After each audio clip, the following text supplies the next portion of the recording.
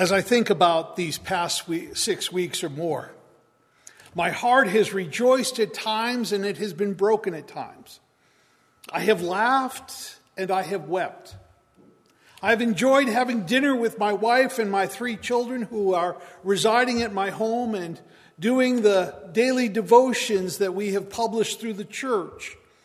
We've even turned our church devotions into a game called Guess the Author. Frequently, they are stumped. Yet one of the things I greatly miss in this season has been the hugs from our grandkids. We've even tried to cut our own hair in the house. I don't know if you can tell by live stream this morning, but my hair's a little bit shorter than normal because of my own attempt to cut my hair. As I sat down for dinner last Saturday, I declared to my family that I needed some help with my hair. And thankfully, my son Bobby cleaned it up, but at a much shorter level than I anticipated. At the end of February, we made the commitment before all of this happened to redo our entire first floor, including the kitchen, new cabinets and all. We never told Elizabeth that it meant that she might not have a kitchen sink for 3 weeks. Being the gracious and thoughtful husband that I am, I happened to have set out a hose and a little washing station for her outside in the backyard. To my surprise, she didn't go for that. Instead, she preferred the bathroom sink. I'm glad to report that today she's had a sink and dishwasher now for 2 days. You know, for years I have said that I would never want a bigger house. 6 weeks of stay-at-home orders with 5 adults and a German Shepherd, and now I know why people build 4,000 and 5,000 square foot homes. We all have stories to tell. Let me pause for a moment and thank you once again for all of your thoughts and prayers for Courtney and David and their family. We rejoice that they are home safely in South Carolina. Of course, we long to see them, and we really haven't had much contact with them yet. And I know that they long to be with us and also with you. I do have to tell you this one brief story this week that blessed my heart so much. I've been in regular contact throughout the week with the Smith family, Ted, Nancy, and Dan, because Floy Smith, their mom, tested positive for COVID-19. And she is at O'Neill's in North Ridgeville, which is a hot spot for the virus. Floy called me on Friday morning because she was concerned about Courtney and David and wanted to make sure that they made it home. Here I am worried about her, and she's worried about them. I thank God, for as far as I know this morning, Floy has just displayed only minimal symptoms. Who would have imagined 2 months ago we would be at this place today? Schooling, work, recreation, buying, communication, schedules have all changed. We have lived in a time of great disruption. Teachers and parents are having to do things they never imagined. And it's not always easy. The first weekend in March, I was in Alabama playing golf with Gary Reitler and my 2 sons. 2 weeks later, we're live streaming worship, Zooming meetings, because our building is closed. In the words of David, who wrote the 23rd Psalm, we are living in the days and in the land or the valley of the even though. It's a place that is inevitable. It is a part of life. It cannot be avoided. You know, so often when we look at the 23rd Psalm, we begin at the very beginning with the words, "The Lord is my shepherd." This morning, I want to take us to a different place, to the middle of the Psalm, to the valley of even though. even though I walk through the valley of the shadow of death. David describes this valley of even though as the shadow of death. The phrase literally means the veil or place of deep darkness. Now, sometimes we end up in that valley of deep darkness because of our own choices that we make. Other times we are thrust into the deep darkness without any choice or control of our situation at all. Sometimes we are there alone in the valley of deep darkness. Or, like now, we're all in it together, whether it be as a family, a church, a community, a culture, a nation. There are several realities that my heart has awakened to over the past few weeks.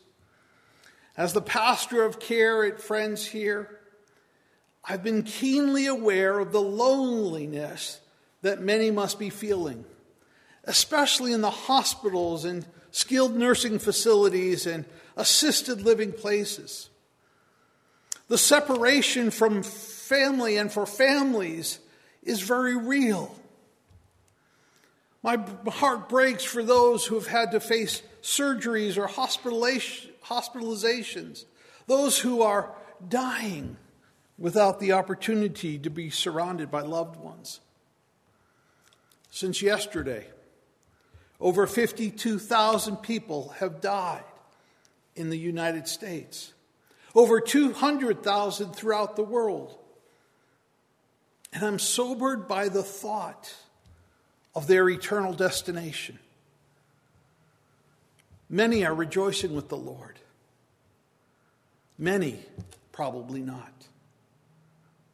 No matter how deep, how dark, how shadowy, how intolerable death, like the valley of even though may be, no matter how contagious or deadly the virus, no matter how slavish any addiction we might be experiencing, no matter how obsessive and compulsive our disorder might be, how terminal a cancer might be, how grievous a divorce, how painful a betrayal, how devastating a death,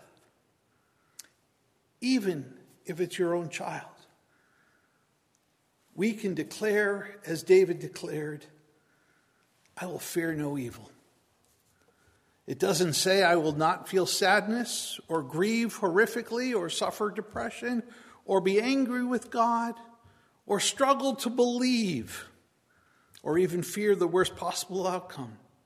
It doesn't say I won't get the virus, and it doesn't mean that my marriage will always survive or that my kids won't have significant problems or the cancer will be cured or I'll fail the test again.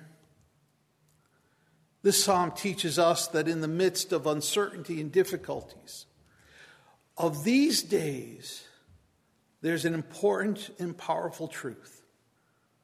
You know, when we go to the Hebrew of Psalm 23, we discover that there are exactly 26 words before and 26 words after the phrase, "For you are with me." The pinnacle or the depth of this powerful psalm is in the midst of the valley of the deepest, darkest moments in our lives, where we can know in the depths of our experience, in the depths of our hearts, Sovereign God, you are with me. God who created heaven and earth, you are with me. God who created me in his image, you are with me. God who redeemed me through the precious blood of Jesus, you are with me. God who has the authority over all creation, you are with me. Walter Brueggemann, in his book, The Message of the Psalms, categorizes all 150 Psalms into three movements: orientation, disorientation, and reorientation. Each of these movements exemplify a fragment of human experience. Orientation is when everything feels right and is content in our lives. Disorientation is those times when life is difficult, dark, and broken, and it is filled with lament and despair. Reorientation is when God pulls us out of that brokenness and life, and we're brought to a deeper sense of his awareness and grace. We find all three of these movements within Psalm 23. The Lord is my shepherd. That's orientation. Even though I walk through the valley, disorientation. You are with me. Reorientation. I believe that God is using this time of personal and community disorientation due to the virus to reorient our lives for the days ahead. So let's take the centerpiece of this psalm, You Are With Me, and unpack it for our lives. Because as God said through the prophet Isaiah in the 45th chapter, verse 3, I will give you treasures of darkness and hidden wealth of secret places, so that you may know that it is I, the Lord God of Israel, who calls you by your name. So let's start in the beginning. The Lord is my shepherd. As you and I, as we together get through the valley of the even though, who or what is and will be shepherding your life? I can guarantee you this. Someone or something will.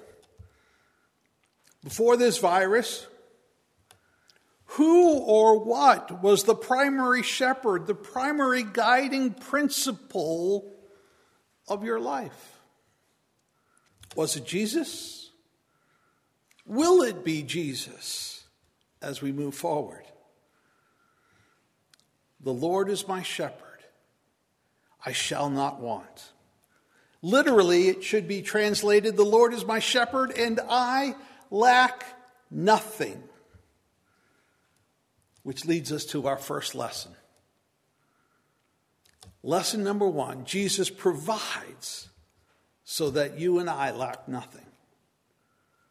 Do you realize that Psalm 23 is not as much a prayer to cry out to God, help me, Lord? Rather, it's a declaration of what God has done, of what God is doing and what God will do. How would your attitude and your perspective on life change daily if you declared every morning when you rose up from your bed, the Lord is my shepherd. I lack nothing for this day. If Jesus is your Savior and Lord this morning, regardless of what your circumstances are, regardless of how dark the valley seems to be, the truth is, in Christ, we lack nothing. We live in a culture where many people, including most of us, don't like being told what to do. We don't like being made to do anything. Guess what? I'm willing to give the God who made me in his image and who gave me his breath. I'm willing to the God who sent his Son into this world to die on a cross for my sin. The God who sent his Holy Spirit, his presence to dwell in my life. That God has earned every right to make me do anything he wants. How about you? Jesus, I thank you this morning for making me lie down in green pastures when you think it's the best thing for me. I thank you for leading me beside quiet waters. I thank you for restoring my soul. I thank you for guiding me down the right paths. Can you thank him this morning? Every day, our shepherd Jesus carries a rod with him that is used to spiritually protect us. Do you know there's only one way sheep get into trouble? It's when they wander away from the flock and move away from the protecting rod of the shepherd. You know, sheep are meant to be together. They have to be together under the guidance of a shepherd because they have no God-given ability to save themselves. No wonder God uses the image of sheep over 500 times in Scripture to talk about his children. The shepherd uses the staff to guide and to help rescue the sheep. Why does a sheep need to be rescued? Because it's wandered away from the flock. Do you realize that the only time you go through the valley of the shadow of darkness alone is when you wander away from the shepherd and the flock? All the other times we go through the valley of the even though, together with others as a flock. Lesson number 2 for us. Jesus prepares a table or a feast for us. You know, our enemy comes in many forms. Paul reminds us in Ephesians 6 that our battle is not against flesh and blood. It's not against people, but against principalities and powers, spiritual realities. So the enemies of our lives can be things like anxiety and worry and shame, worthlessness, just to name a few. David declares in the midst of my enemies that the shepherd prepares a table, or literally a feast, a place of plenty for me, for us, for the flock. I don't know about you, but it's hard not to love a good feast. It's hard not to overindulge in a good feast. It's hard not to want to get your money's worth when you're presented with a feast. Yet a good feast is most enjoyable in the presence and in the company of others. And I believe with all my heart that God is preparing a spiritual feast, a table for his children on the other side of this virus. I believe God is getting ready for Jesus to serve us the food of a great revival throughout our community, our nation, and maybe even in the entire world. God is preparing a table of plenty filled with refreshment and nourishment and life for his children. In the midst of the table, it says that Jesus anoints my head with oil and my cup overflows. Here is a beautiful picture of healing that takes place in our lives as we go through the valley of even though. Anointing was also used for consecration, a setting aside. Combining this picture with the picture of a cup that overflows, the healing that takes place, the lessons or treasures we learn in these darkest places, Jesus is consecrating for the sake of others and for his name's sake, for his glory, for his kingdom. But this I know, in Luke 14, Jesus tells us that the parable of the great banquet. Those who were initially invited became too busy Please don't be one of those. So the master told the servant to bring the blind, the crippled, the poor, the lame. And there was still room. So the master sent the servant to go out to the countryside and compel people to come to the banquet so it would be full. Will you be ready for Christ's table? Will you live your life in such a way that others will be drawn to the table of revival? Will you go out and bring others to share in the feast of revival that Christ, our Savior, and our Lord, our Good Shepherd, is preparing?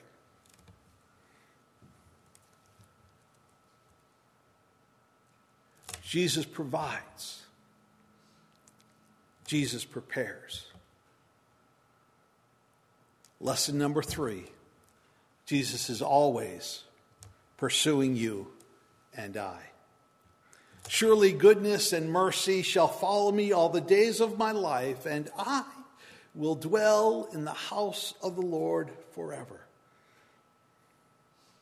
You know, there's an old story about a group in the Holy Land who, after hearing a teaching on the 23rd Psalm and how the shepherd goes ahead of the sheep to lead, guide, and protect them, the group went out to the countryside in search of such a demonstration.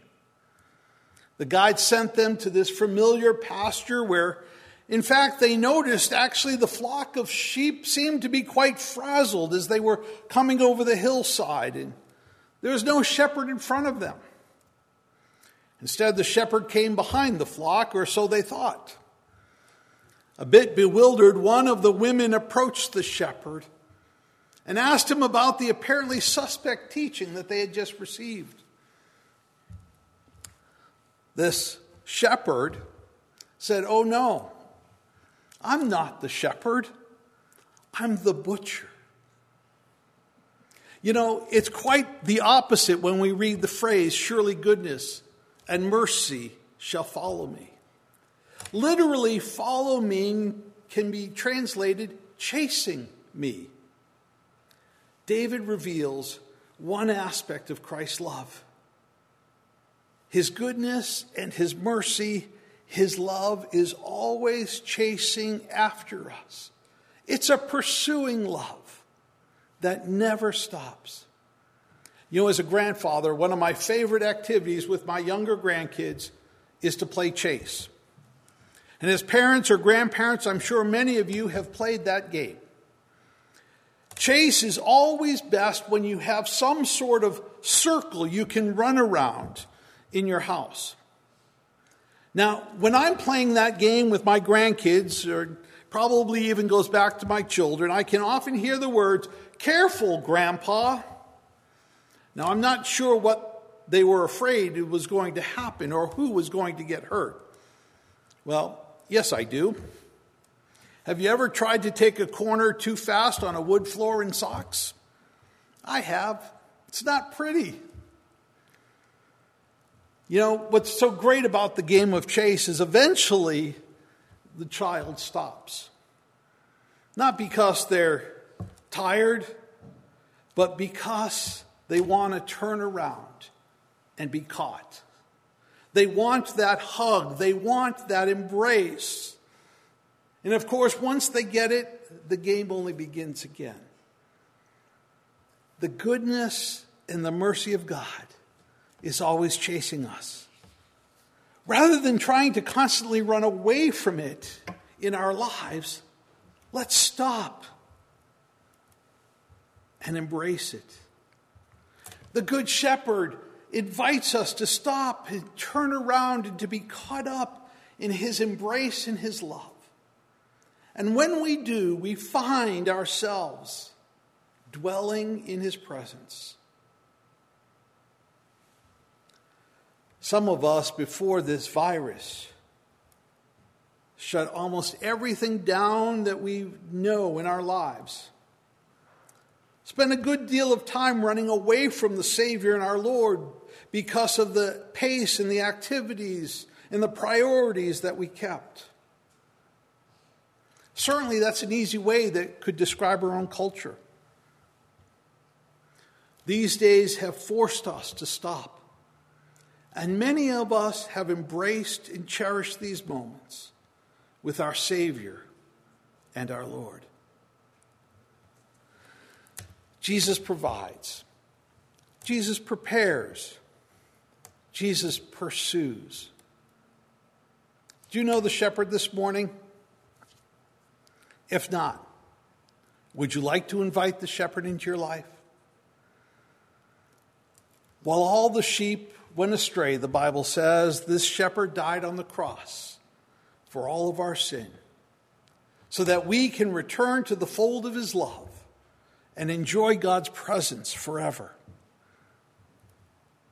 If you don't know the shepherd, will you pause this morning to ask Jesus to come into your life as Savior and Lord and Shepherd? I promise you, if you do, you will dwell in his presence forever, and in him you will lack nothing. Let us pray. Most gracious and heavenly Father, we thank you and praise you for these precious words. Father, we thank you that even as we walk through this valley of the even though, you are with us.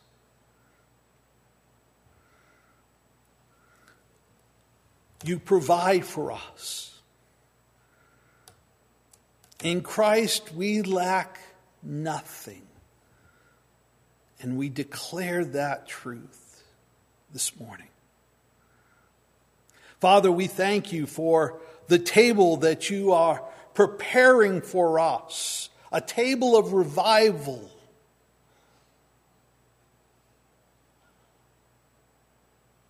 May we be ready to enjoy the feast of your love and your presence with those who need you. And Father, we thank you that the goodness and mercy of your love chases us every day. Help us, Father, just to turn around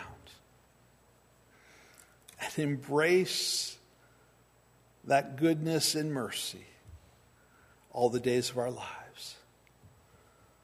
And Father, I pray for those right now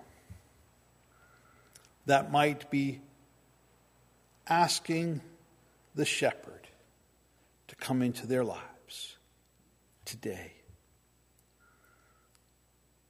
May you fill them with your presence and your love like they've never experienced it before.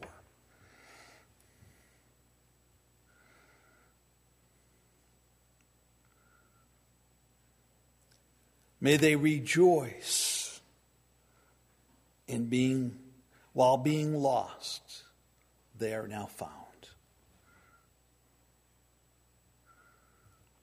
Father, may these words not just simply bless us today, but bless us all the days of our lives through Christ, the Good Shepherd, our Savior, our Lord, we pray. Amen.